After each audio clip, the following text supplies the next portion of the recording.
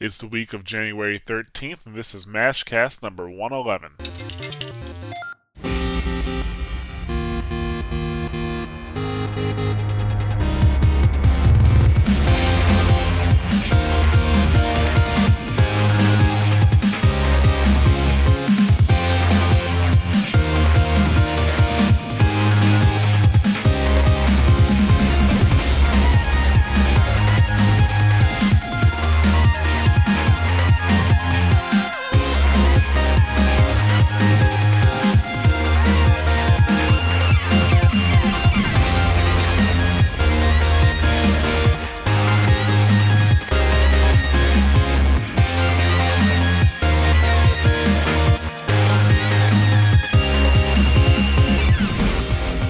Hello and welcome to another edition of the Mash Those Buttons MashCast. I'm Jarrett and I'm here with Nick Zelenkevich. Hey, how's everybody doing? And Joel Couture. And a special screw to my cat because it shit on the floor. I'm not particularly mad at anything this week. 3 days is not enough to get mad about something. You should be mad at your internet connection right now because you sound terrible. Maybe I'm just sick. I was going to say make a terrible joke there, but you were going to kick me off the call instantly. Well, I'm looking at your camera right now, and it looks like a bad surveillance video. Like, any minute, I expect like somebody in the background to rob a mini-mart.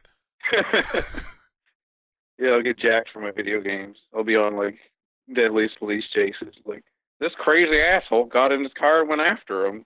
He stole his Earthbound. Oh, well, it's worth it, right? Super Nintendo games will cut you. Ah, Balls and face, in no particular order. okay. Such. We sound like we have you phoning in like some type of like expert on it, like and you're using like a flip phone right now. Oh God. I'm pretty sure it'll clear up.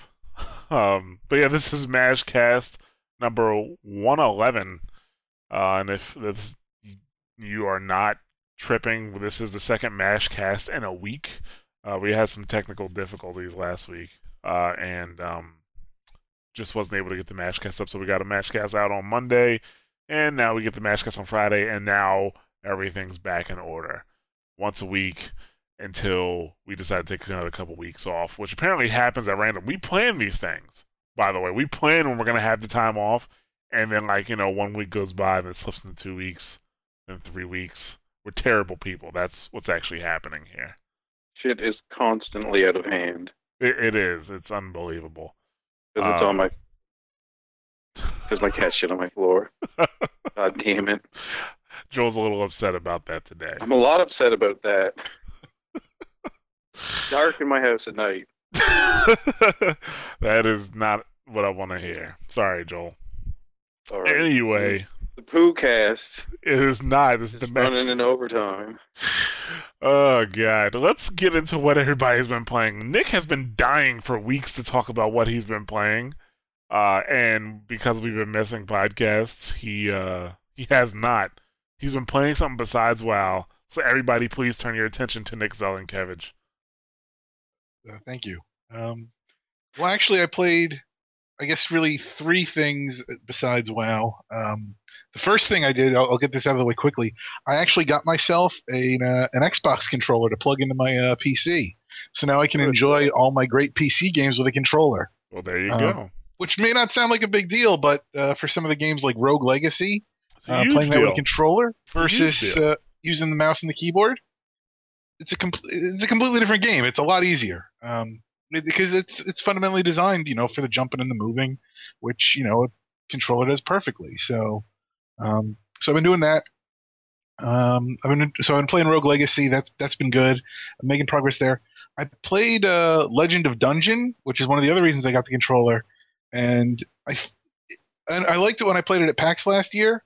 And it still seems like it's a good, interesting game. But as far as like my dungeon crawling roguelike needs, Rogue Legacy kind of meets that. So it's like in the little face-off of Legend of Dungeon versus Rogue Legacy, like Rogue Legacy gets the nod. It's not to say that Legend of Dungeon is bad.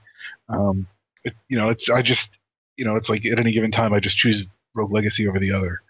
So maybe I'll get around to playing a little more Legend of Dungeon at some point in the future. You feel like the co-op in Legend of Dungeons is what's sort of making you lean more towards Rogue Legacy? Like, well, see, that's Legend of Dungeons is built more for co-op? That might be the problem, because I play single player a lot of the time. Yeah, so, I mean, you were like, lone wolves. Yeah, so it's I don't know, if I ever see you on Steam, maybe we'll have to see if we can get some Legend of Dungeon going. But just for a single player, don't know me. Hmm? You're not pretending you don't know me, because all I talk about is shit on the podcast. Jesus Christ, Joe, let it go. It happened. I'm trying, but it now you need to just release and let it go. I don't know. Well, yeah, that's frankly, a bad thing to say around Pujo. Yeah. I don't think I can play with you on Steam because your internet connection is so terrible. It's just my shitty webcam, okay? Yeah, Joel's potato cam. I am being filmed by a potato. You have GLaDOS filming you? Asparagus. I drew a mustache in the asparagus. Nice. It's like I'm being filmed by a camera. God damn it, Joel! Shut your mouth. I was gonna say, is that a Canadian joke? No, it has nothing Canadian. It's just stupid. Okay, I wasn't sure if I was supposed to get that somehow. There is no getting it. It's a silly evening. I see. What? Anything else, Nick? You've been playing anything else? I also finally got around to playing the Swapper. I bought it at launch, and then it didn't work with my video card. And at some point in the last 4 months, they patched it so it would work with my video card. So I played that and I beat it. It was pretty good. It felt like the gameplay with the concept of the swap gun, kind of doing two different purposes as far as either making a clone or then shooting your life force into the clone. It felt a little reminiscent of Portal, like where you've got like the either you shoot the blue portal or the orange portal, and sort of then you've got these subsequent puzzles that you have to figure out. But it had a surprisingly deep plot. Like I really wasn't expecting that, and then the plot kind of snuck up on me. Like I'm just like, okay, I'm solving these puzzles, and yeah, there's these rocks that talk and whatnot, and then eventually by the end, I'm like, like it actually had an interesting ending. So if you like platformer puzzle games, I'd highly recommend it. It has amazing visuals. I think we at PAX we learned that they made them with clay models by hand, so it doesn't look like any other game that's out there. But yeah, I'd say if you can get it on sale, or even it's $15 I think full price. So either way it's good. And then finally, the last game that I played, which I got for 50 cents on the Steam sales, was VVVVV, or is it just VV? It's VVVVV. Which again, that's another platform. If you want to, please keep going. At no point do they tell you how to pronounce that. So I've just covered my bases. That was awesome. I'm gonna send that clip to the developer. This is pronounced.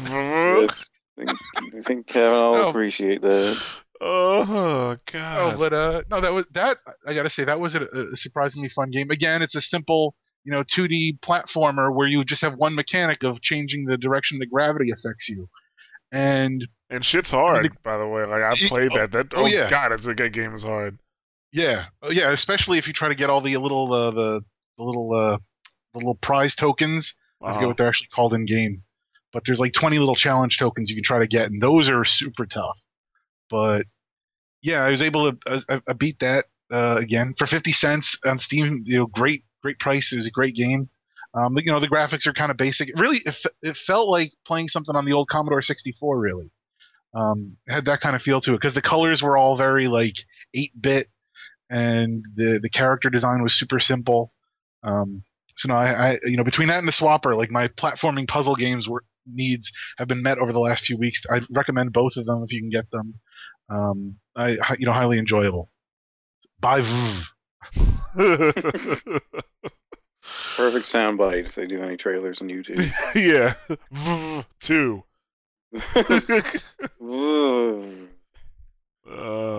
Okay.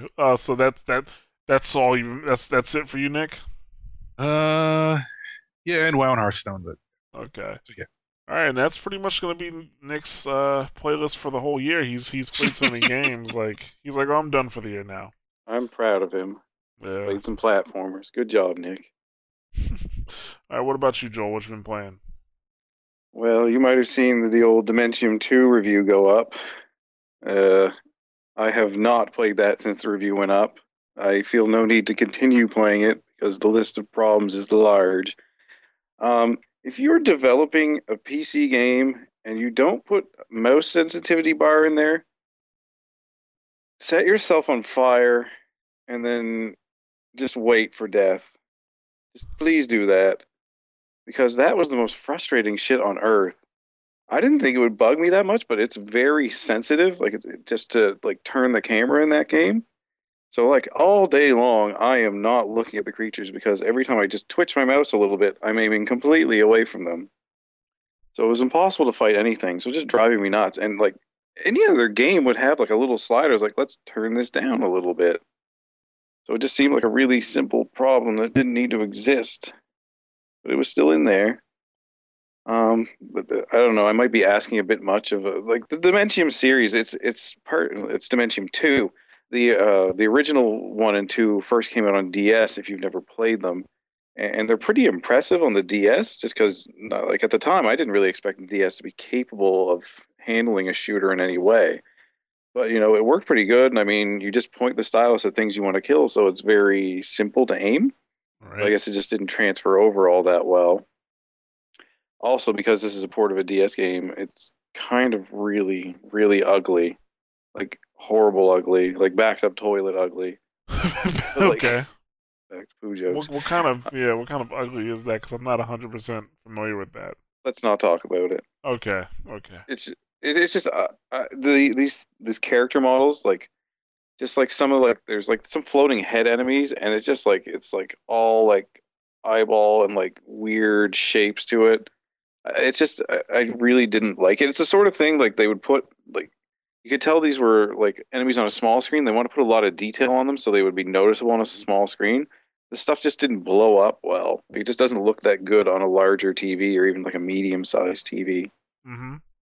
So it's just really unpleasant to look at on top of everything else. And it's such a heavy brown game. Like it takes place in like a dungeon. And then this weird like village for some reason. It's just so brown and drab and just ugh. Sound wasn't much better. Just like no ability to set mood with like creepy music. Like they had a couple of decent tracks, but anytime an enemy would show up, this one stupid loop would play. So A, the enemies couldn't scare you because you always heard them coming, and B, that loop was always interrupting the tension music, so like it made it impossible to set a mood. I really didn't enjoy any aspect of it. I don't think. Just it's functional, but that's really all I could say about it. Like it works, but just bleh. And but I did play something to cheer myself up. I played a little prop hunt in Gary's mod. I'd never heard of this before. Have you guys heard of this? No. Of Gary's mod, yes, but prop, no. Okay. Prop hunt has one team is just a couple of combine with like shotgun, machine gun, and crowbar. The other team can turn into any object in the environment by walking up to it and clicking on it. And the combine's job is to figure out what object you are by like running around and hitting things. But if you hit the wrong thing, you take 5 damage. Like you take a couple of damage, take 5 for hitting something with the crowbar, more with like the shotgun. So you have to carefully go through the environment and like nudge things to see if they'll move. There's this weird psyching out game where all of a sudden you'll see a lamp just tear off. Like, I got you now, you son of a bitch! And then all of a sudden you're chasing a lamp. Like, I was trying to figure out what the hell the game was while watching a couple of buddies play it, and all of a sudden I saw this like watermelon running around. Like, what the hell is going on here? It's just a really ridiculous fucking game. Like describing it doesn't do it any justice. Just look up Prop Hunt on YouTube. But you have to have Gary's mod to play it. Yeah, and preferably some Counter-Strike source so it can pull things from that. Because otherwise it tends to flip out. Now, that's all I've been doing. Once you're a lamp or a watermelon, are you stuck as a lamp or a watermelon, or can you then change to something else? Oh, okay. So you can just so the trick is to just keep morphing and staying one step ahead of whoever. Yeah, or getting really good at pretending to be like a bed or something. Okay. Yeah, that is interesting. It ends up looking really goddamn silly. I'm a tree. Yeah, you got to be believable. Gotcha. Sometimes they'll back right into you. I don't know. It just ends up looking ridiculous. It's a ridiculous game. So it's like hide and seek. Basically, shotguns and lamp people. Because I found I would get bored as like an object, so I'd like start to like look for them to see what they were doing, and I'd always get fucking caught. Couldn't you just like turn into an object and then just like leave your computer? Like if you don't touch the mouse, like oh, there's a pylon over there. Like nobody's ever gonna look at it, and if you don't move, like they'll never find you. You could, but they might get you. They might get you. I mean, it's just a game you play for stupid fun. I mean, I think if you really want to get good and win at prop hunt, you're kind of dumb and missing the point. But pretty high on the old prop hunt leaderboards. I don't know about you guys, but I am the best goddamn oil drum on the planet. Oh, okay. Well, you know, that's an accomplishment. Because there's somebody somewhere that's not good at anything. Yeah. You're good at being an oil drum. He wishes he was an oil drum. Okay. Anything else? No, that's it. What have you been playing? Nothing. Like I've been Nothing on that fancy Mario 3DS you got to replace your other one? I mean, I talked about Pokemon before. I had to rebuy Pokemon. I rebought my 3DS. So I got new stuff to replace my old stuff that got stolen, but I haven't played anything new. They actually, on the new 3DS, the Mario Luigi Dream Team came with it, and I just have not had a chance to play it. Or I'll put it like this: I haven't played it because I've just been playing Pokemon. Like that's pretty much it. Pokemon is stopping me from playing anything else. Sounds about right. Have it. Yeah, that's pretty much how it works. Are you? How close are you to catching them all? Very, very far. Very far. I'm actually I'm going back through the game through parts that I have already been through. I'm not even back up to where I was. So, I mean, I'm not bored, but I'm kind of re-examining things as they happen. I'm like, oh, okay, that makes sense. I'm like, okay, yeah, she wants the D. Like, yeah, so like that's kind of how it's going. I clearly haven't gotten that far in the game. Actually, my friend who she got one over Christmas. She's playing a girl character, and I need to ask her some questions about certain things that happen in the game, because to my knowledge, I don't think Nintendo would put the whole actually no, maybe I'm just reading too deep into it. There's a part in the game, I'm pretty sure you got to this part already, Joel, because it's pretty early, where you're with you're with one of the kids, you know, she's a chick, and she says, I know this moment's going to be special because I'm here with you, and I'm a guy character, so that insinuates some type of relationship there or some type of feelings. But she, technically speaking, could say the same exact thing to a female character, and that's that. You know what I'm saying? But I don't think Nintendo would do something like that. So, like, do they interchange it with a boy? I don't know. I wasn't paying much attention. I was all like, bitch, get out of the way. I gotta catch some Pokemans. Oh, okay. The part with the fireworks, you know what I'm talking about? No? I don't remember it. I don't remember it all, because I was like, shut up, shut up, shut up, shut up, shut up. Why are you fucking talking to me? What does this have to do with me catching the fireworks, though. I know, but I can walk away and take shit and then come back and hopefully for the 5 seconds that they play fireworks, Joel, you're ridiculous. Whatever. It'll wait on a dialogue box. It's not like, oh, shiny Rayquaza is going to show up while during these fireworks. You get one chance to catch it, but Joel dropped the ball, so he should just kill himself. Oh, okay. Goddamn Pokemon. I always want to talk. Would you like to learn how to catch a Pokemon? It's like, I have extras in the PC box. No, I would not like to learn how to catch Pokemon. Let's just run you through it. Why do those games even talk anymore? Because there's new people playing it. Not everybody's been playing it since '98. They don't need to be talked to. They don't need to know about comfy shorts or like best Rattatas or anything like that. I didn't need to know that shit when I first played it. Goddamn gamers needing their storylines. Catch monsters, make monsters fight each other. The end. See, PETA hates you, Joel. Yeah. Yeah, but other than that, my cats fighting battle royales around here. They have not learned any powers yet, but I suspect they will when they evolve. Gotcha. Yeah, see, I haven't other than playing Pokemon, I really haven't played anything else.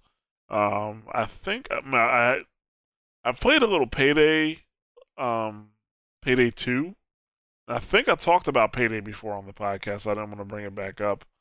But other than that, like there's things in motions here on the site that will come to light very soon. You guys already know about them, but new things are happening. Just been very busy, so I haven't been playing much. Even though we did manage to have like a 5-minute conversation about Pokemon and Joel hating dialogue. I just want to go catch monsters and make monsters fight. That's it. I don't want to talk about these kids. To these kids about their feelings, because I don't care. It's gonna be a special day with me, bitch. Get out of the way. Get out of the way. Oh boy. Okay. So let's see. Let's get on to our topic, shall we? We were preparing the Mashcast, and then some news flew across my desktop saying that the Nintendo 3DS was the top-selling system of 2013. So yay for Nintendo. And I'd like everybody to go back and remember a time, I don't know, what was it, 2011? When everybody was spelling doom and gloom for Nintendo because nobody wanted the 3DS and it wasn't that good of a device. They should have made it more powerful like the Vita was going to be. Because that's been working out great. Don't get me wrong, the Vita's fine. I love my Vita. Actually, I like my Vita more than I like my 3DS, to be honest with you. But Nintendo, once again, showing they are the king of handheld games, and why. Yeah. They sold 11.5 million units. Yeepers. Is that counting the new 2DS, or is that just the 3DS? That says 3DS, Nintendo 3DS. Holy good job, fellas.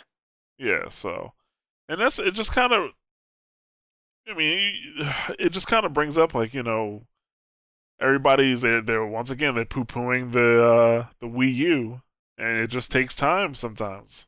Yeah, once Nintendo gets its big titles out, all of a sudden everybody buys a system. Exactly, yeah. Nintendo lives off of first party. So hell, I've bitched about it unfoundedly. Yeah, like Nintendo lives off of first party. So I mean, Pokemon and like A Link Between Worlds this year, just like big console movers.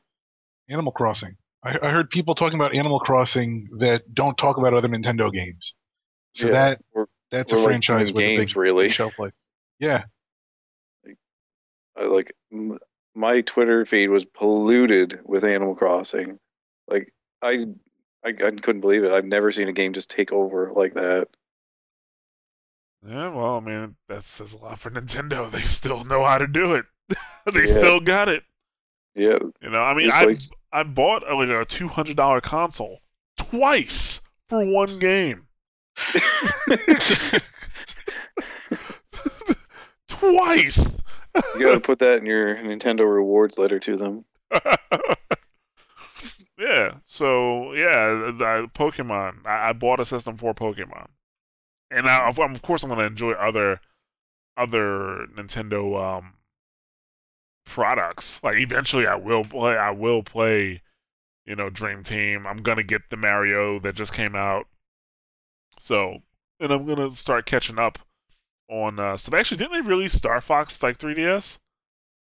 Yeah, I think so. They re-released Star Fox 64. Okay. Which is fucking godly. Oh yeah, I love that game. Oh yeah, I love Star. I have never beat the shit out of a game so much than I did Star Fox 64. Like my god, there was literally nothing left for me to do in that game when I finally put it down. That's insane, man. I like that one stage where like Great Fox was flying and the missiles were coming at it. If you missed one, it was like too bad. Back to the shitter path with you. Yeah. And you get one shot at it. Oh my god. Some of those challenge missions. Those rings, like those rings you got for getting like the perfect on each planet. All of my planets had the rings around them. Good. Every last one. I've never beat the shit out of a game so much like I did Star Fox 64. You are Fox McCloud. Goddamn right I am. I am your Slippy Toad then. I'm sorry. I'm sorry I ruined everything. Yeah, he is one of the worst characters. Oh my god. Yeah, I just kind of you just want him to die sometimes, but I shoot at him whenever he zips across my screen. Crack shot when sometimes he gets a little saucy. You just want him to die. Yeah, so I hurry things along. I don't even know what the boss's life meter is. I don't care. Shoot it till it dies. There you go. Thanks, Slippy. Always sounds like a strategy. But yeah, so 3DS top selling system of 2013. Of course, I mean, it was going to sell more than the Xbox One and the PS4. Simply because, I mean, they were only out for 2 months. Yeah. But still, I mean, it says a lot when you still have the Xbox 360 out and selling. You have the Wii U out and selling. Oh, what is it, Nick? What is it? No, you figure for the PS3 and the Xbox 360, they're end of life. Nobody's going to be buying those because they're going to be waiting for the PS4 and the Xbox One. So it's kind of like, in a way, it's like Sony and Microsoft had no dogs in this hunt. So really, the only console it was competing with was, well, I guess I should take that back. None of the consoles were really there because Sony did have the Vita that could have competed. But then the Ouya was out since March or April, if you count that. Nobody's counting Ouya. Nobody. Nick, you're the Falco of this group now, by the way. Just keep going with their Star Fox thing. Yeah. I like Falco. No, but well, there you go. There we go. Works. I'm happy with that. Yeah. No. And then what? You had the Shield that was out since like June or July. Yeah. But we all knew that wasn't going to compete in the handheld market. I mean, so that's kind of its own thing right now.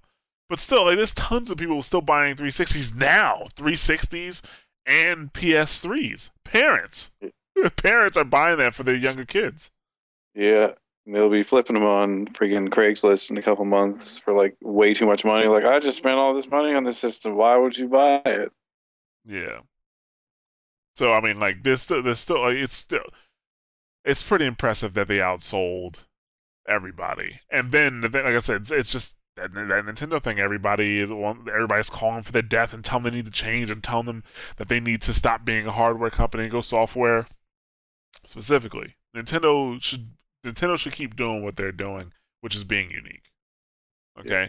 I mean, if it doesn't work out for them, it doesn't work out for them. I mean, worst comes to worst, one day maybe they will go software.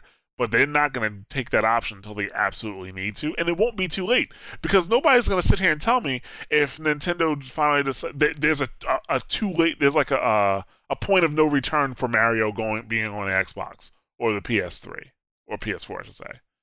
You can't tell me that if they came out too late, then you're going to say, oh no, too late for that. We found a better platformer than Mario. A better 3D platformer. And there's no need for Mario anymore. Get the fuck out of here. It's not going to happen. You know? So, Nintendo tipping their hat. You know, letting everybody know, yep, we're still here, still alive, and still the handheld king. Mm-hmm. Alright, so let's, what else we got going on here? SimCity offline mode. It's been about 10 months. I was going to say, are we doing archaeology now? Like, why are we talking about like old games? Yeah, it's been like Contra Super C has a 2-player mode too, I hear.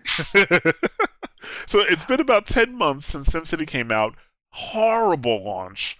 As bad as the Diablo 3 launch was, this was worse. It was amusing to watch. Yeah, it was worse. Though. And we were constantly told that, well, it's impossible, or it's not impossible, but it'll be. Well, actually, no. At first, we were told it was impossible for them to make the offline mode. Then we said it's not impossible. We heard it was not impossible, but it'll be very difficult for them to do the offline mode. And now here it is, the offline mode.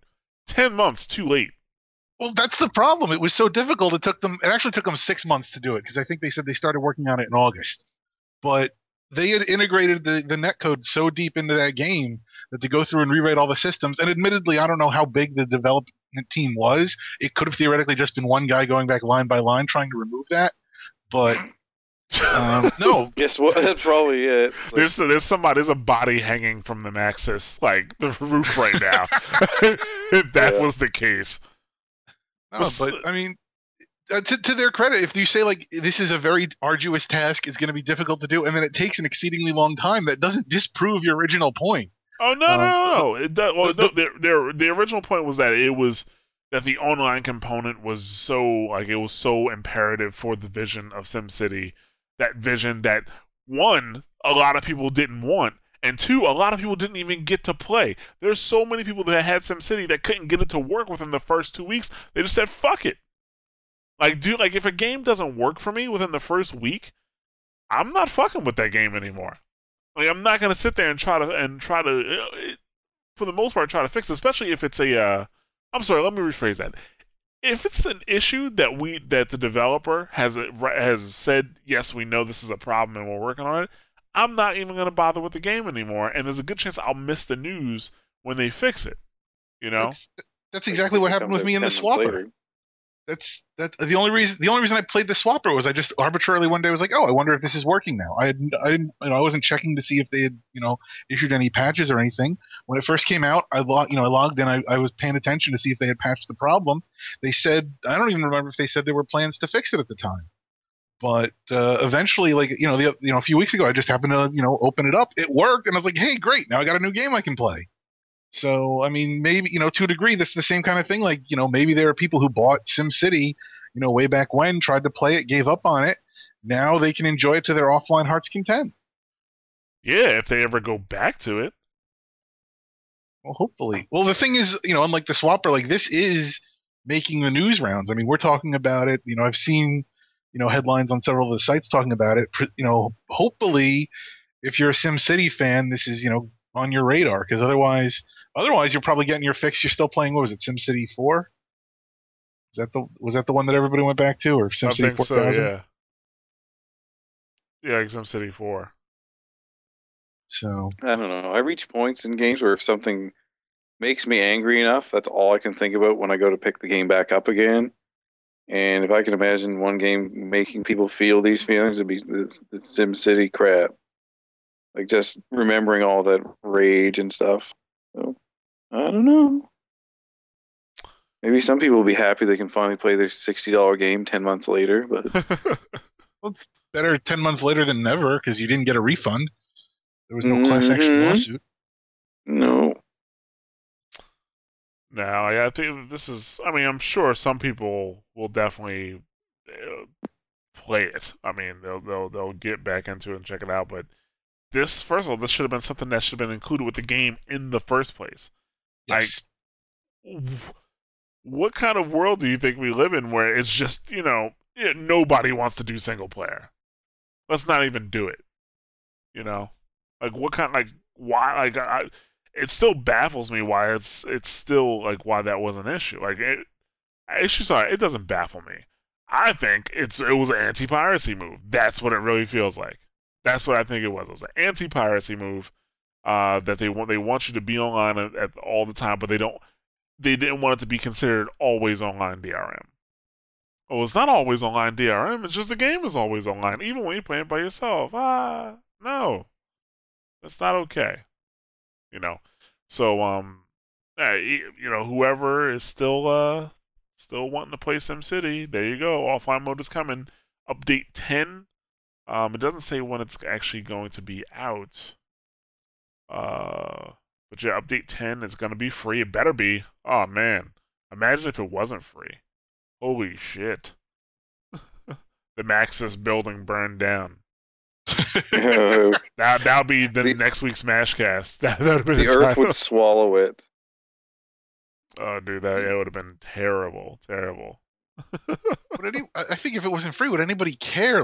Just don't buy it then. They'll have spent all this 10 months, this single guy working on this code for naught.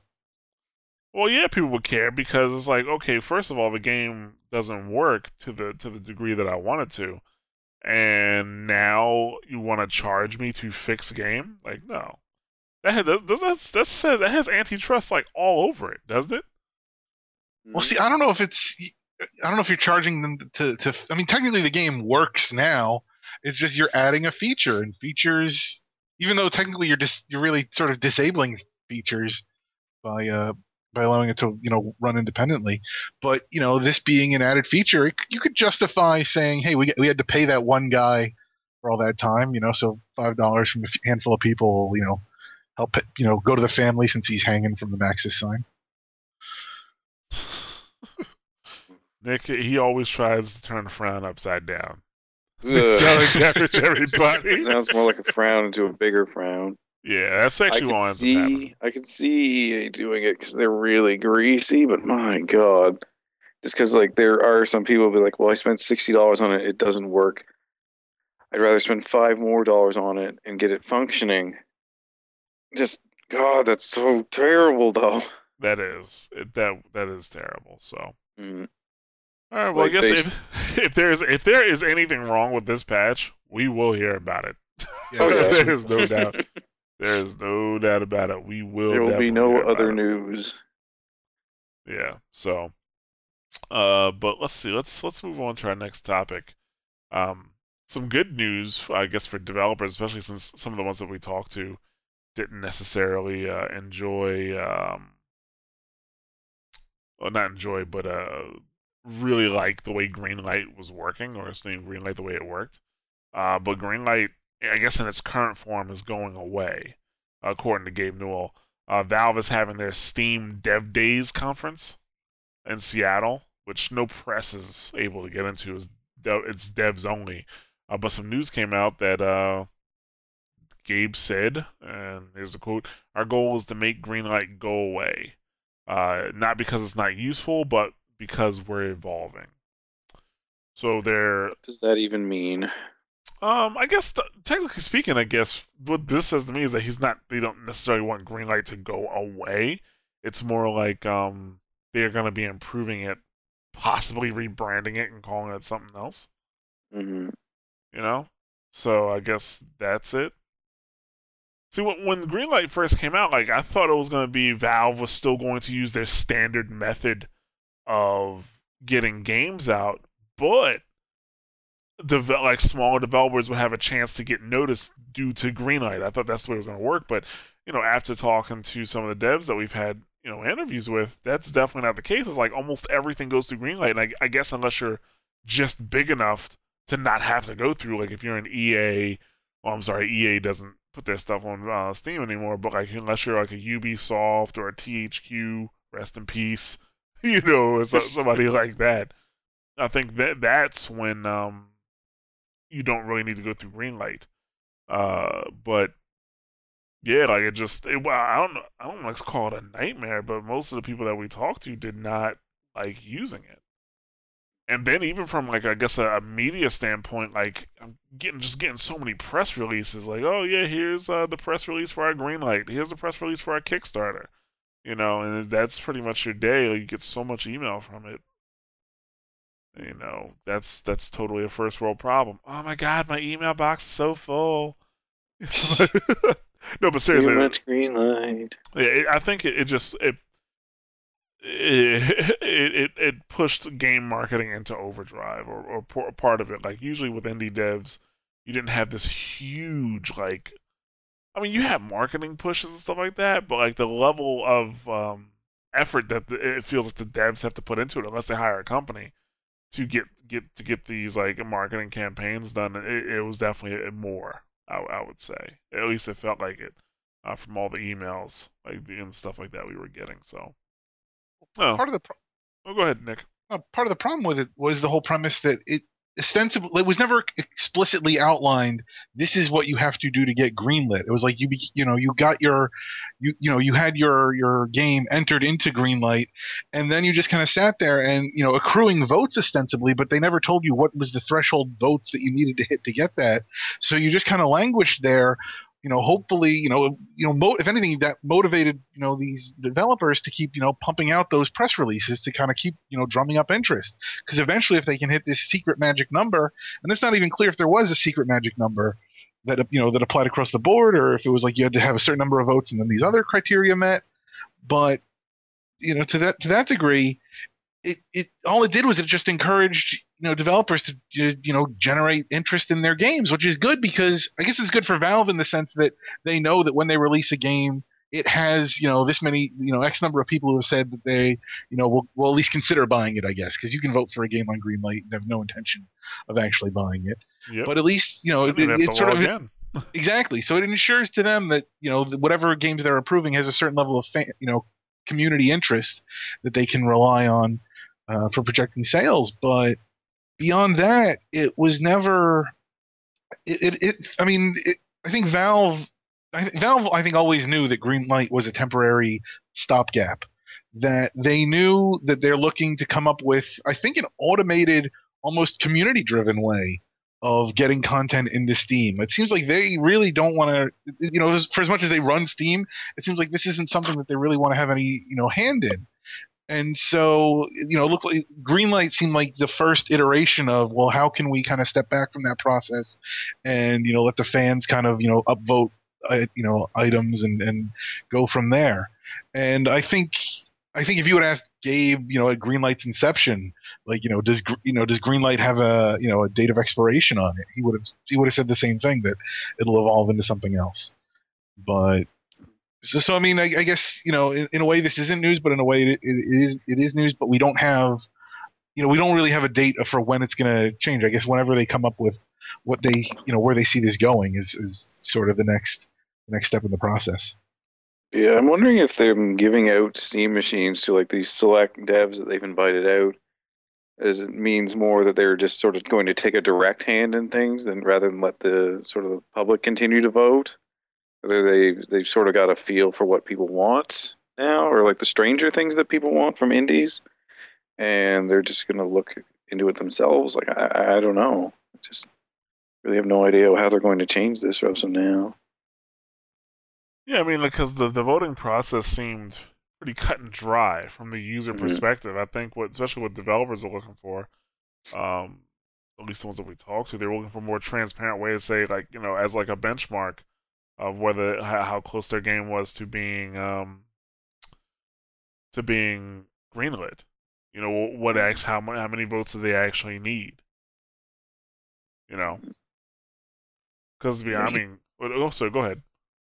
I was just say that seems like that's rife for like sparking controversy. Like, oh hey, we only need 1,000 votes on Greenlight.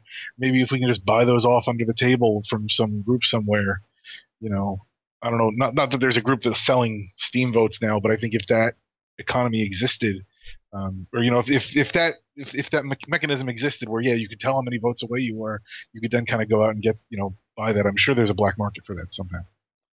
Yeah, if not, we can make it. I mean, we're pretty entrepreneurial. Yeah, like, now Nick's bringing it up. Like, yeah, that sounds like a great idea. Black market Greenlight. Greenlight votes. We got those votes, man. But yeah, I don't know, man. I'm curious to see what they do from a user perspective, because I think voting is fine. Like, it makes sense, and but from like, I guess the backside of it, like, Steam to developer, it's a bit different. So, well, I guess we'll just keep up with that and see what they do. Valve typically doesn't let things like that linger for too long, so I can't imagine it's gonna be like, past 2014 and we're still using Greenlight. Well, who knows? Maybe he was just speaking like, yeah, I kind of want to get rid of Greenlight, and we're working on it, but they don't have anything for it yet. So who knows? We'll see what happens. But speaking of Steam, actually, while we're on the topic of Steam, there is a developer. I'll put it to you like this: the developer or the creator of Castle Doctrine, he says that sales are bad for players and devs. Now, as of now, the only people I've really heard echo that sentiment were people from like EA. When they were talking about the lack of sales on Origin versus, the sales on Steam. And it's kind of like, well, why they're saying that. But John Rohr, which I believe I'm pronouncing that correctly, he actually brings up a pretty valid point, or points, I should say. But he basically says that, the culture of sales, or I shouldn't say the culture of sales, but the way sales have affected the gaming culture at this point is bad for players and developers. From a player perspective, he says it's not fair to your fans that pay full price for your game. It's because when you put a game out, a lot of people are just going to wait for the sale. And we've all heard that a lot, Like, in my opinion, BioShock Infinite was worth every penny. Full price, $60, worth every penny. And I would talk to people about how great the game is, and they would just like, I'll just wait for a sale. And they will just sit there and wait for a sale. Same thing with like Max Payne and stuff like that. Well, go ahead. I wonder how many of those people who say they're going to wait for a sale would have ever paid full price, though. Like, I know there are some people who are going to wait for a good deal now with like the prevalence of Steam sales. But I don't know. I think there's a whole group that wouldn't pay at full price anyway. And I mean, you're at least getting these people from having these sales. Well, that's true. There are a lot of people who wouldn't buy games unless they're on sale. But the people I'm talking about, if there wasn't a sale, if there wasn't a prospect of a sale, they just buy the game. It's not like they're hurting for the cash. They would just buy the game, but instead they just wait. I kind of wonder who there's more of.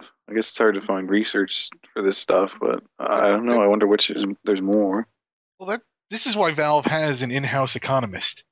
But I mean, fundamentally, this is sort of the great question of all, of economics. With the supply-demand chart.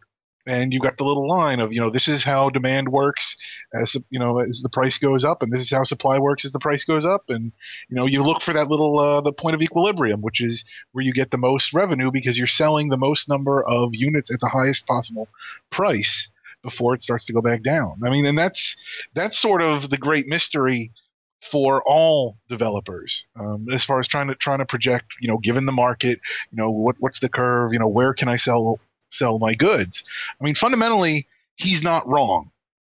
That yes, especially for any any developer, and this applies to the big ones as well, is that you have these fans that are rapidly waiting for your game, and you come out with the game at launch at full price, and they rush out to buy it, and they're hurt because they're such rabid fans of your game that they will pay $60 or even more for a collector's edition, or even more for a black market edition if your game has unusually low demand for some reason.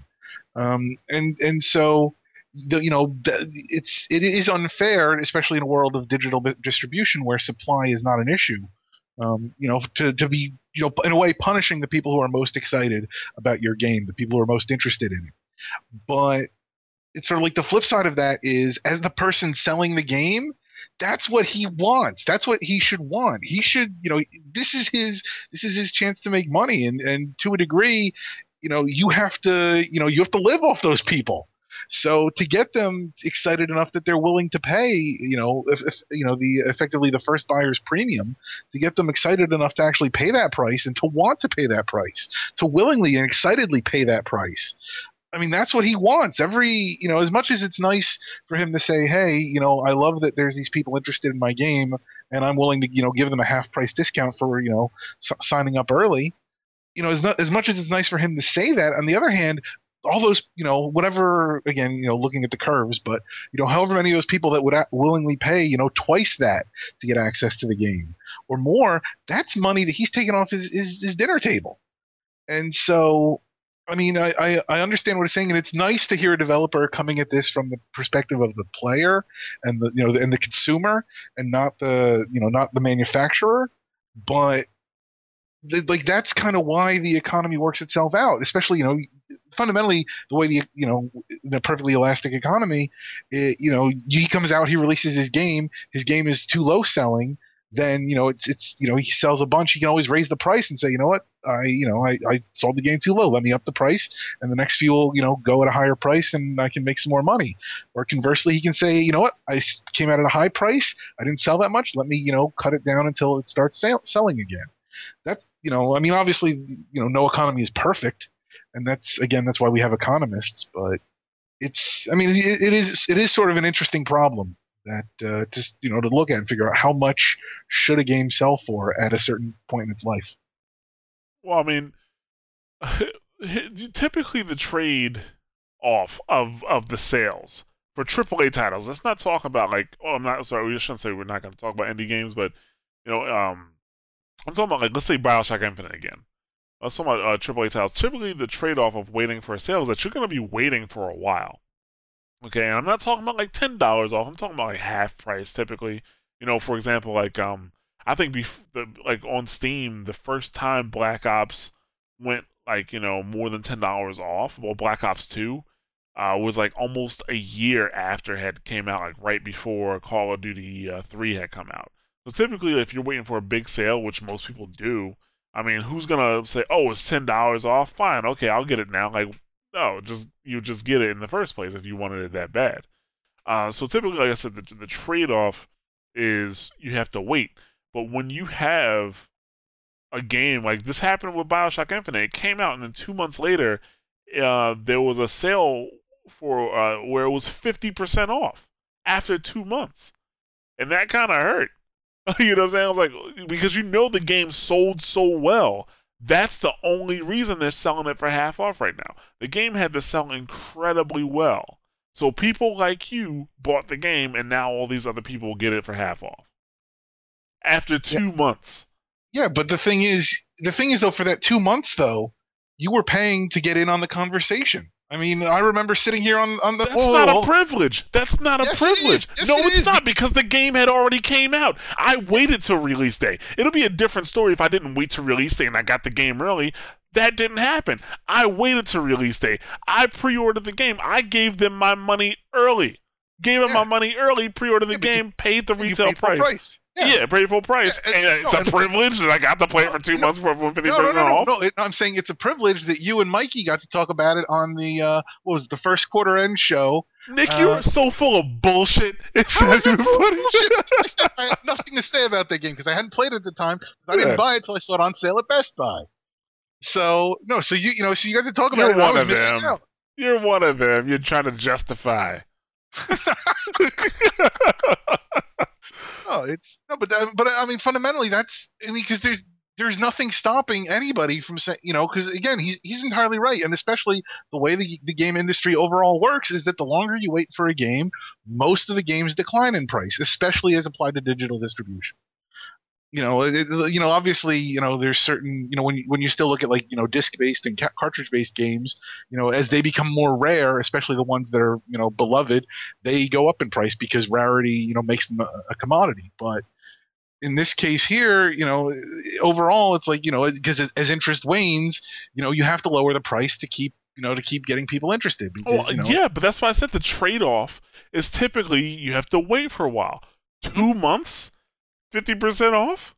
No, I can't speak to why they did that. I can tell you why they did that, because the game sold so well that they were able to do that. They were able to take 50% off it because they had already figured the amount of money this target or this goal, we either already hit it, or we don't think we're going to be able to squeeze that much more out of this price because so many people have already bought this game.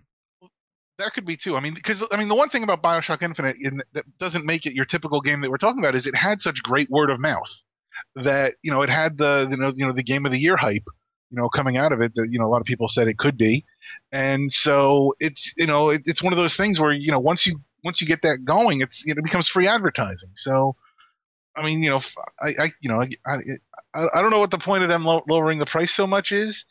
I don't know that hurt them or not. No, it didn't. The issue really is anybody who is 2 months out when it goes on sale. Why didn't everybody buy it then? Everybody should own the game by now. It's hell. Right now, it's actually free on PS Plus.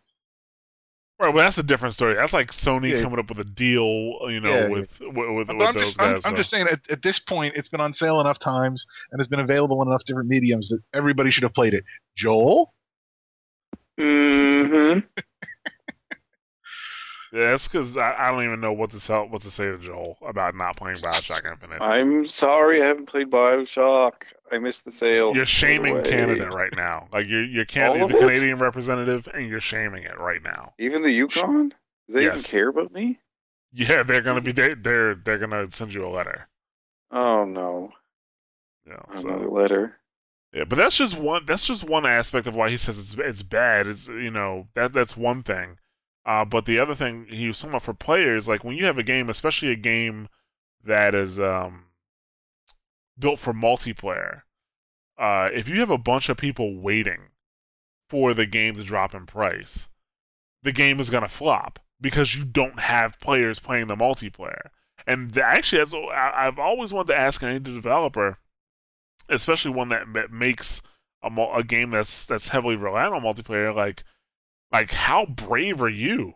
Because your game is so reliant. Your game being a success is so reliant not on just people buying it, but people playing it.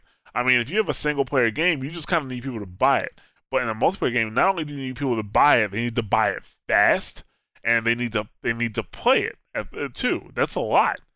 Because I mean, let's say this. Okay, let's just say the swapper. Say they don't make the money that they put out for the game within the first 3 months or the first 6 months of the first year. There's still a chance, as long as they keep the game on Steam, that it's going to eventually pay itself off. Whereas if you have, like, let's say Insurgency, which is coming out soon, or the full game is coming out for Insurgency soon. If people don't get that game when it first comes out and people don't play it, that game is going to die. That happened to Special Forces Team X. Okay? That game was actually fun. I'm not going to say that it was a great game, but it was a good, fun game, I thought. And the community, like, I could see every day less and less and less people playing that game, and to the point where it just died. And that was just a few weeks after it came out. Isn't that precisely why a lot of MMOs wind up going free to play? Because you get the free people in there, and they're sort of your base community. And all they do is they come in, they don't even have to buy any of the microtransactions or anything. All they have to do is be there and make it look like, your game is a happening place. And then that gets the whales when they come in to be like, oh, hey, this place is pretty cool. Let me blow my money. And so, I mean, that's, for a multiplayer game, that's kind of ultimately where you wind up in order to maintain that. Absolutely. Absolutely. That's why free to play is so popular right now. But we're talking about specifically about sales and how or the culture of game sales and how it's hurting, devs and players. I mean, for devs, of course, like some of these games, especially if you work for somebody like EA, or you use like a major publisher, if your game doesn't make enough money within a certain amount of time, your studio might be closed. Yeah. Like your studio might be closed down, or you might lose your job, even though, like, let's say over time your game is a financial success. You might still lose your job if your game doesn't make enough money in the first 3 months, because that's what they're really looking at. So that's kind of where it hurts devs, I can imagine. But still, like this is the first argument I've seen for this. And in a way that makes sense and doesn't feel biased, doesn't feel like he's just butthurt about sales. Go ahead. No, I think there's one thing that he's missing though, and he doesn't focus on the psychological impact of sales. Insofar as, I mean, he talks about it a little bit as far as he talks about the rising price model and saying, like, if that the price of a game is going to go up to a certain point, that encourages you to say, like, hey, I need to buy this now because it's going to go back up. But the other thing too, that it's a big part of the Steam sales, is that they don't just show you the price off. Like, they don't just say, like, it's BioShock Infinite, it's $19.99. They also tell you that it's 50% off or 75% off, and that number there. Just seeing that, I mean, because we all understand. He does get into, as I said, like the time aspect, knowing the price is going to go back up, and we all understand sales are temporary, but at the same time, though, like, there's always the fact, like, I can get this at a discount. And he does mention there are people that this kind of encourages players to just go out and, instead of maybe buying one great $60 game, they buy 4, $15 games that they're kind of interested in and wind up just sitting in their backlog, which may not be a great purchase on their part. But even aside from that, just the basic fact that sales, sales work because they encourage people to buy more. That, if you go to the store, you go to the store thinking, I'm just going to buy like a shirt for $30, and you see, oh, hey, I can buy 3 shirts at half off. I might, you might want to buy that extra shirt just because it's it's on sale. Right. And you spend an extra $15. I mean, that's just the the fundamental, like, psychological aspect of all this, and I think he kind of misses that, just looking at how sort of not really thinking that, like, there's inherent, like, excitement and like a need to. Not I shouldn't say a need to participate in sale, but just that premise that you can get, everything at a reduced price, it makes sales more of an event. And I mean, to a degree, it does result in people waiting for the sale, which we've seen. But I don't think that's something that you can, like, those kind of sales you can't replace with just sort of like a flat, planned out, this is the price of my game over all time model. That there is a certain, like, psychological surge that people get from buying games on sale. I mean, yeah, but you're talking to the positives. Of course, there's positive aspects of game sales. Like, there's some games that, because they went on sale, they gained popularity, and now people are just buying the game because the word's out there so good. So of course, there's positive aspects. I'll go have game sales. There's tons of games I would not have without sales. So don't get me wrong. I'm not saying sales are bad, but there are negative aspects to sales, and I think he hit it on the head. Yeah. Well, no, I'm just saying I think that was the one. Like, I feel like overall he wrote a well-structured argument. He just missed that one point. Because he did, I think, at least address the other critiques that I would have had. Fair enough, Nick. Okay, so our last topic for tonight is actually it was a discussion that was on Joystick, and the discussion was, should there be more female enemies in games? And there was a poll, or several polls, and they were asking questions like, do you feel uncomfortable killing women in video games? 14% said yes. 62% or 63% pretty much said no. 22% said sometimes. If you identify as a woman, is killing a man in a video game different from killing a woman?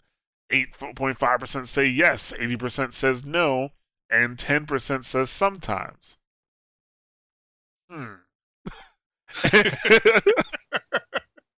If you identify as a man, is killing a man in a video game different than killing a woman? 15% say yes. I was going to say something really negative. I'm going to keep that to myself. 66.8% say no, and 17% say sometimes. Should there be as many female enemies in games as there are male enemies? 42% said yes, 16.7% said no, and 41% said sometimes. How do you answer sometimes to that? I think like a binary question. This is how you answer sometimes, because I guess here's the deal. Not every game is going to fit having equal male and female enemies. That's the thing. So I don't think the answer definitely should not be yes. But should it be no? No. I guess you're right, yeah. but it's the way the question's worded. Yeah. It's like, should there be as many? It's like, if you say no, that means, technically speaking, that means no, you don't think there should be as many female enemies in games as male enemies in every game. That's why sometimes is there. It could, but the thing too, I mean, I really feel like this question is just a stupid question, if only because too, like, that doesn't encompass, like, do you think that there should be more women than men in, like, villains in games? Like, do you want all your villains to be women? Like, I feel like that technically counts as a no, but that sort of thinking is, like, against the spirit of what they're asking. The question was worded poorly, is what you're saying, Nick? It's a stupid question. Okay. Let's see. Is there a difference between killing humans, a female bandit in Skyrim, and non-humans, a succubus in Castlevania? 36% said yes, 49% said no, 13% said sometimes. I think that's a stupid question, because the answer should be no. And the reason why the answer is no is because, is there a difference? No, there's a difference. You don't want to know why, Nick? Because I see the look on your face. Yeah. You want to know why? Because it's a goddamn video game. That's why. I would give you that. They're all enemies. They're enemy combatants. I would still argue that, like, you can make the distinction, like, sometimes I feel more bad killing a person than killing a, like, a succubus, or like something that clearly does not exist. Wait a minute. Okay. First of all, I'm not talking about, like, Grand Theft Auto 5 style torturing somebody who doesn't deserve it. I'm talking about somebody who just got done trying to blow your head off, and now you feel bad about shooting back at them? I agree. That's why I feel like for all these questions, the answer is sometimes, because gaming covers such a large scope. Like, it's all about the presentation. Like, if you've got a woman coming at you in the game, or even really in real life, if you've got somebody like a woman coming at you with like a shotgun and like a butcher's knife, like looking to kill you, like, I would hope that you would not feel any moral compunction, like, saving yourself. Like, that's basic preservation. Like, you're not gonna be like, I'll never hit a woman, and then you just let her kill you. Like, that would be terrible. But conversely, I feel like the implication for a lot of these questions is it okay to kill like the big bruiser, the big male thug with the big muscles and possibly the huge guns, versus the poor helpless waif that's kind of like stuck by the side and just happened to be there, and it's like, oh hey, I can like kill you with my stray fire. Like that, I feel like that's kind of the implied way they're looking at this. And I mean, I know that they mentioned like the bandit in Skyrim is a very valid example of a female that ostensibly you shouldn't really be too concerned with killing. But I feel like it's all presentation. I feel like every one of these answers should have been sometimes, with the exception of the one binary question, because yeah, if the game presents it in such a fashion that it's compelling for me to want to kill the person, and then by all means, yeah, it's the game, and that as much as I'm playing through the story, then that's if that's the direction the story's going, and that's what I want to do, then I'm all for it. See, when I'm looking at these questions, I'm kind of thinking in the same, like, a man and a woman in the same exact position. Like, is it okay to kill a man or a woman that has done nothing to you in a video game, like, innocent bystander, versus is it okay to kill a man or a woman equally if they both have weapons and are trying to kill you? And in that scenario, my answer is like definitely yes. Like, it's or definitely no. But they didn't word it that way, though. They didn't word it that way. Poorly asked questions. Yeah. Yeah, well, the last question about, is there a difference between killing a human and a non-human? If you're talking about somebody who's trying to kill me or do bad things to me in the game, no, it's not no. I would argue that there is, because non-humans tend to have different ways of killing them. Sometimes you got to behead them. You can't just shoot them or stab them. Oh, you're talking about like non-human enemies? Yeah. Yeah, well, they still die. That's what really matters. Yeah, but like, I mean, it brought up a good question, because we never see, I shouldn't say we never, but very, very, very rarely do we see female enemies in games. Like, they brought up The Last of Us, which pretty much everybody you come across in that game that's bad is a male. Apparently there are no bad females in that game, or no female survivors in that game. So you had that. What else do we have? This year. Metal Gear, it always seems like they have like the one female boss, and then the rest all tend to be like different male bosses. Well, yeah, that's right. Except for the last one. Oh, except for the four. But they were all Beauty and the Beast. They were still all bosses though. All four of them, they were just bosses. Like, he's talking about like the regular enemies in the game. Oh yeah, true. Yeah. I mean, I guess you could say, well, the guys have masks on, so you never really know. But then again, like, they all have male voices. Yeah. But then again, they're all supposed to be generic, so it doesn't matter. Yeah, and then they also bring up Tomb Raider here, the fact that, they're all males there. Shipwrecked. But Tomb Raider, though, I feel like they were intentionally playing off that the sexual, like, stereotypes there, as far as, like, they wanted to make Lara feel more like isolated and alone, and to have you be sort of the the weak female, and I'm using air quotes around that, against these tough dudes, again using air quotes. I think that was part of the mechanic they were going for. Like that whole the rape scene dust up, that doesn't happen. It probably doesn't happen if that's a female character roughing up Lara in that scene.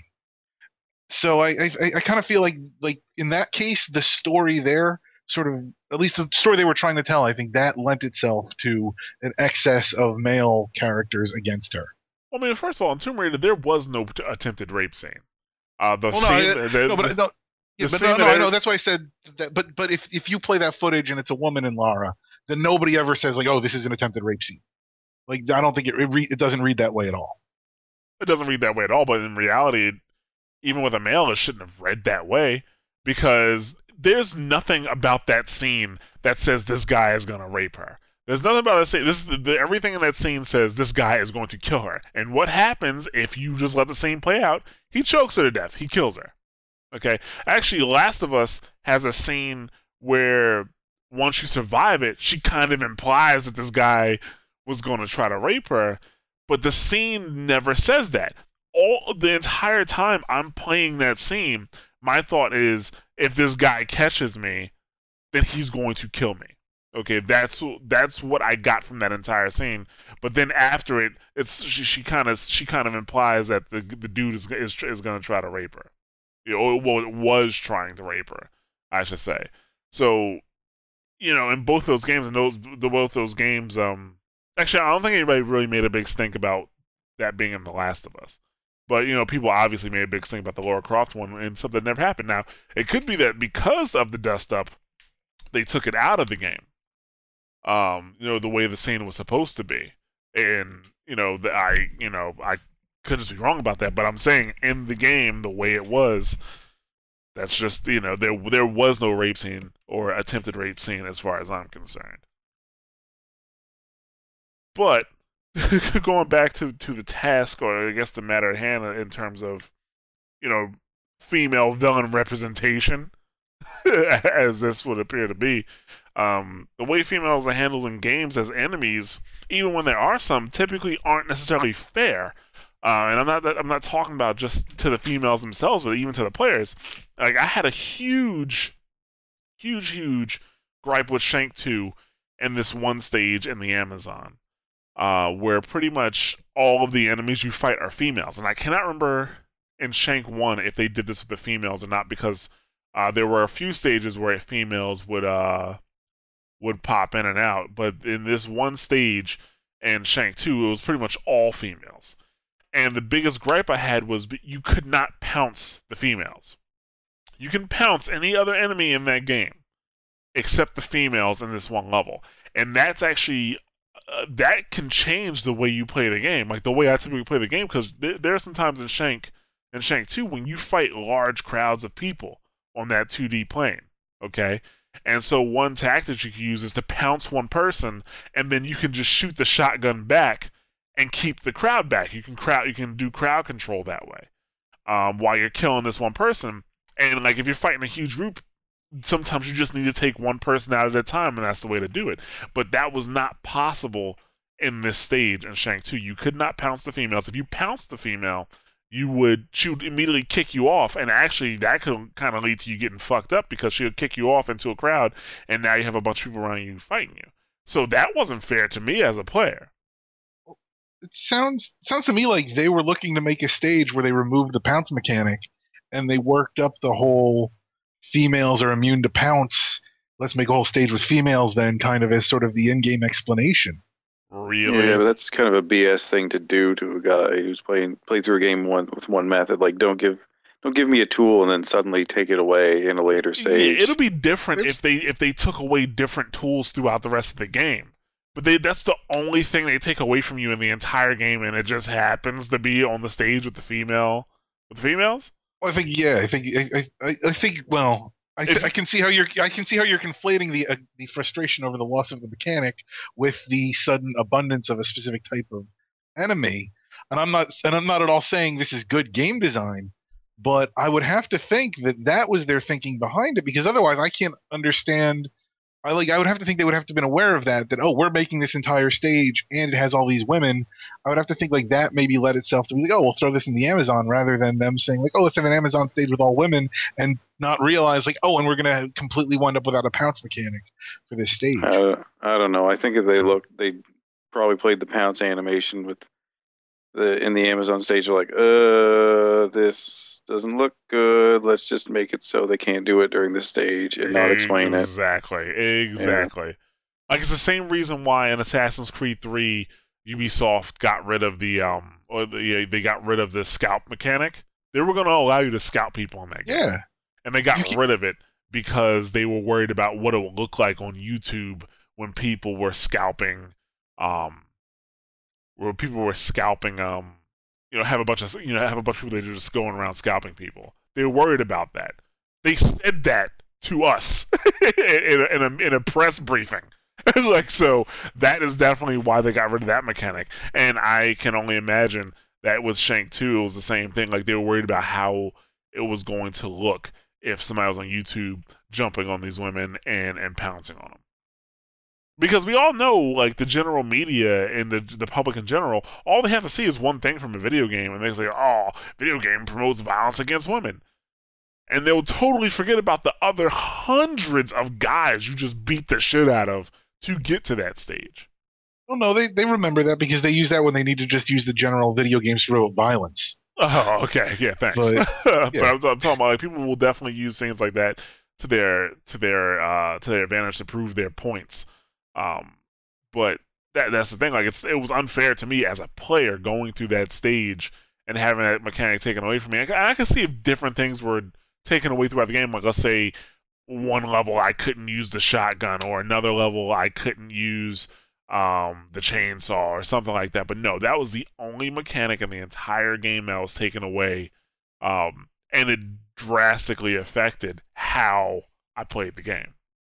And so, I'm saying, like, it's very rare that you have a game that has male and female characters and enemies, or actually kind of period, male and female enemies, and they're treated, the same from a player perspective.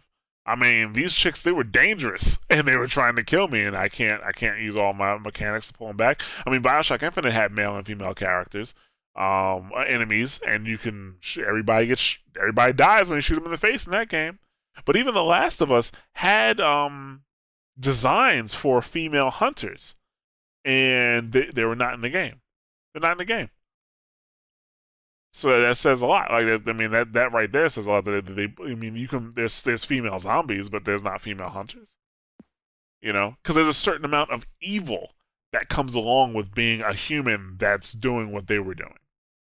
You know what I'm saying? And I think they were worried about how it looked. I mean, sure. I mean, in my opinion, like, am I saying that there has to be more female enemies in game? Not necessarily. If it fits the story, fine, do it.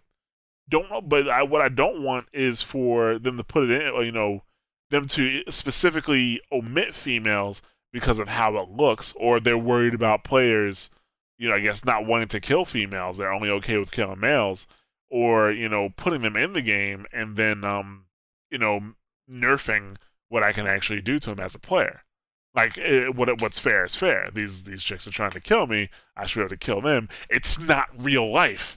It's a video game. It's a video game. Like, I'm be honest with you, like, we're talking in this aspect of males and females and video games right now because that's the topic. But when I play a game and I'm fighting enemies and I'm killing enemies, I don't see men and women or aliens. I see enemy combatants. I see a challenge in front of me that has to be taken out. And I guess that's one of my arguments for, video games promote violence. Like, for me, they don't. Like, it's a game. I don't get enjoyment from killing people. I get the enjoyment from a challenge being put in front of me and me getting past that challenge. That's part of my enjoyment for the games. See, but I agree with you completely there. But I wonder if this is the kind of thing, though, where I know, like, in some of the games, like Shadow of the Colossus, I remember early on I used to try to hit the horse with the sword. You couldn't do it, but I used to try.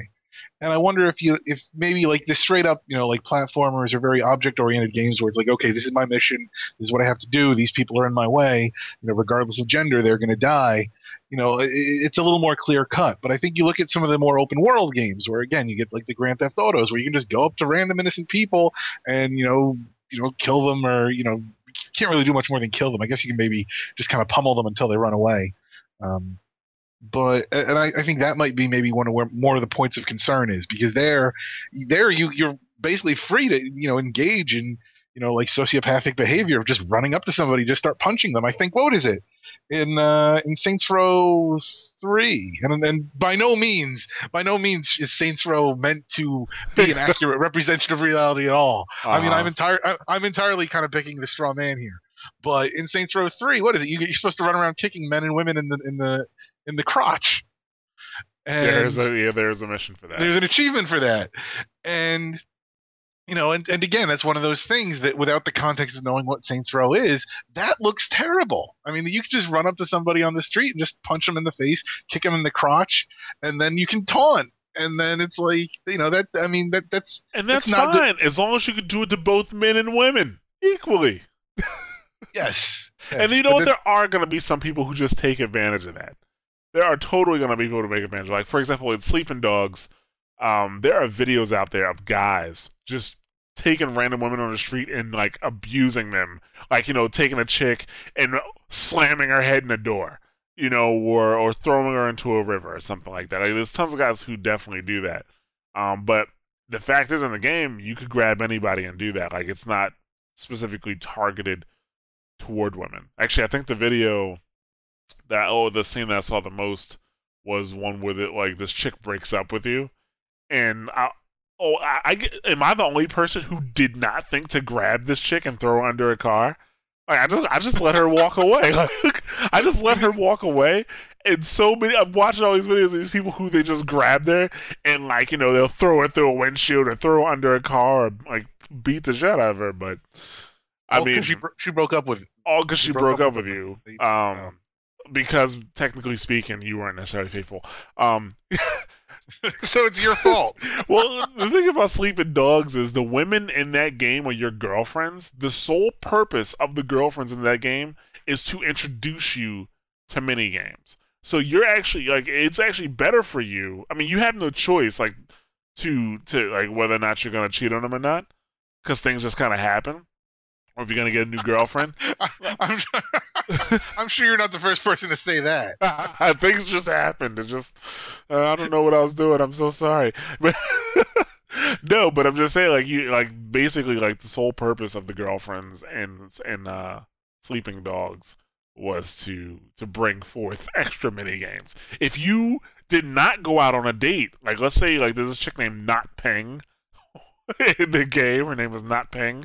If you didn't go out with her, there's a certain mini game with the surveillance cameras that you wouldn't get. If you didn't go out with the chick that everybody's slamming her head in the door, you won't get the karaoke mini game. So yeah. That's the thing about the women in that game.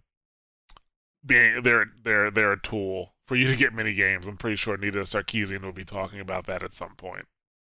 And see, I think that's actually a valid criticism, though, as far as the use of women as a tool more than actual full-fledged characters. But like you kind of pointed out, that's a different topic. That is definitely a different topic. But yeah, I mean, if the way the game is set up, or if the story allows, sure, great, you can put more women as enemies. You can put all women as enemies. I don't give a fuck. They're just enemy combatants to me. But I just don't want. I don't want to see some, we have to put 50% of the characters have to be male, 50% of the characters have to be female, and if it messes up the story, that's kind of what we have to do. We'll write the story around it or make changes to the games, based around that. There doesn't need to be, gender affirmative action for video games. There doesn't need. I think it all depends on, how the game is built and how the story is. You know what I'm saying? I think ideally, overall, across all games, you want to hit that 50%, and at one specific game can skew one way or another.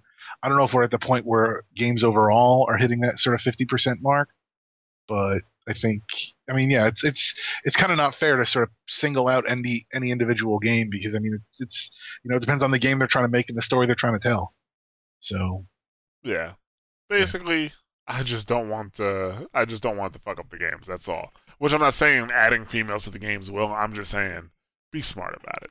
So gameplay and context is more important than just blindly killing a certain gender. Exactly. Is that okay answer? We're good?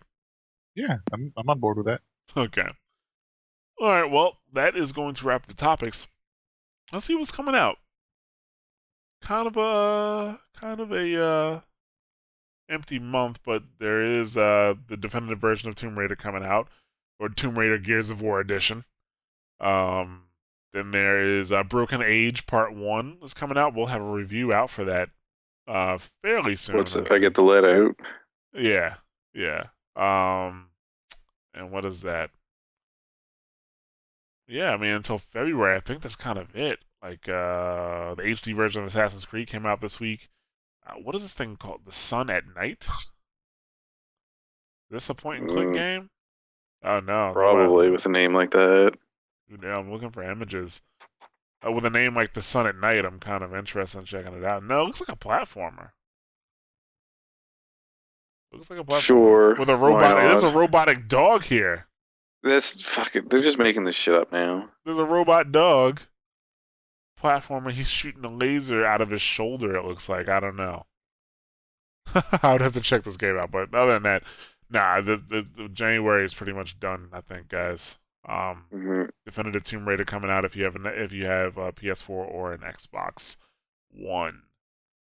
But yeah, okay. Well, then that's gonna wrap us up for now.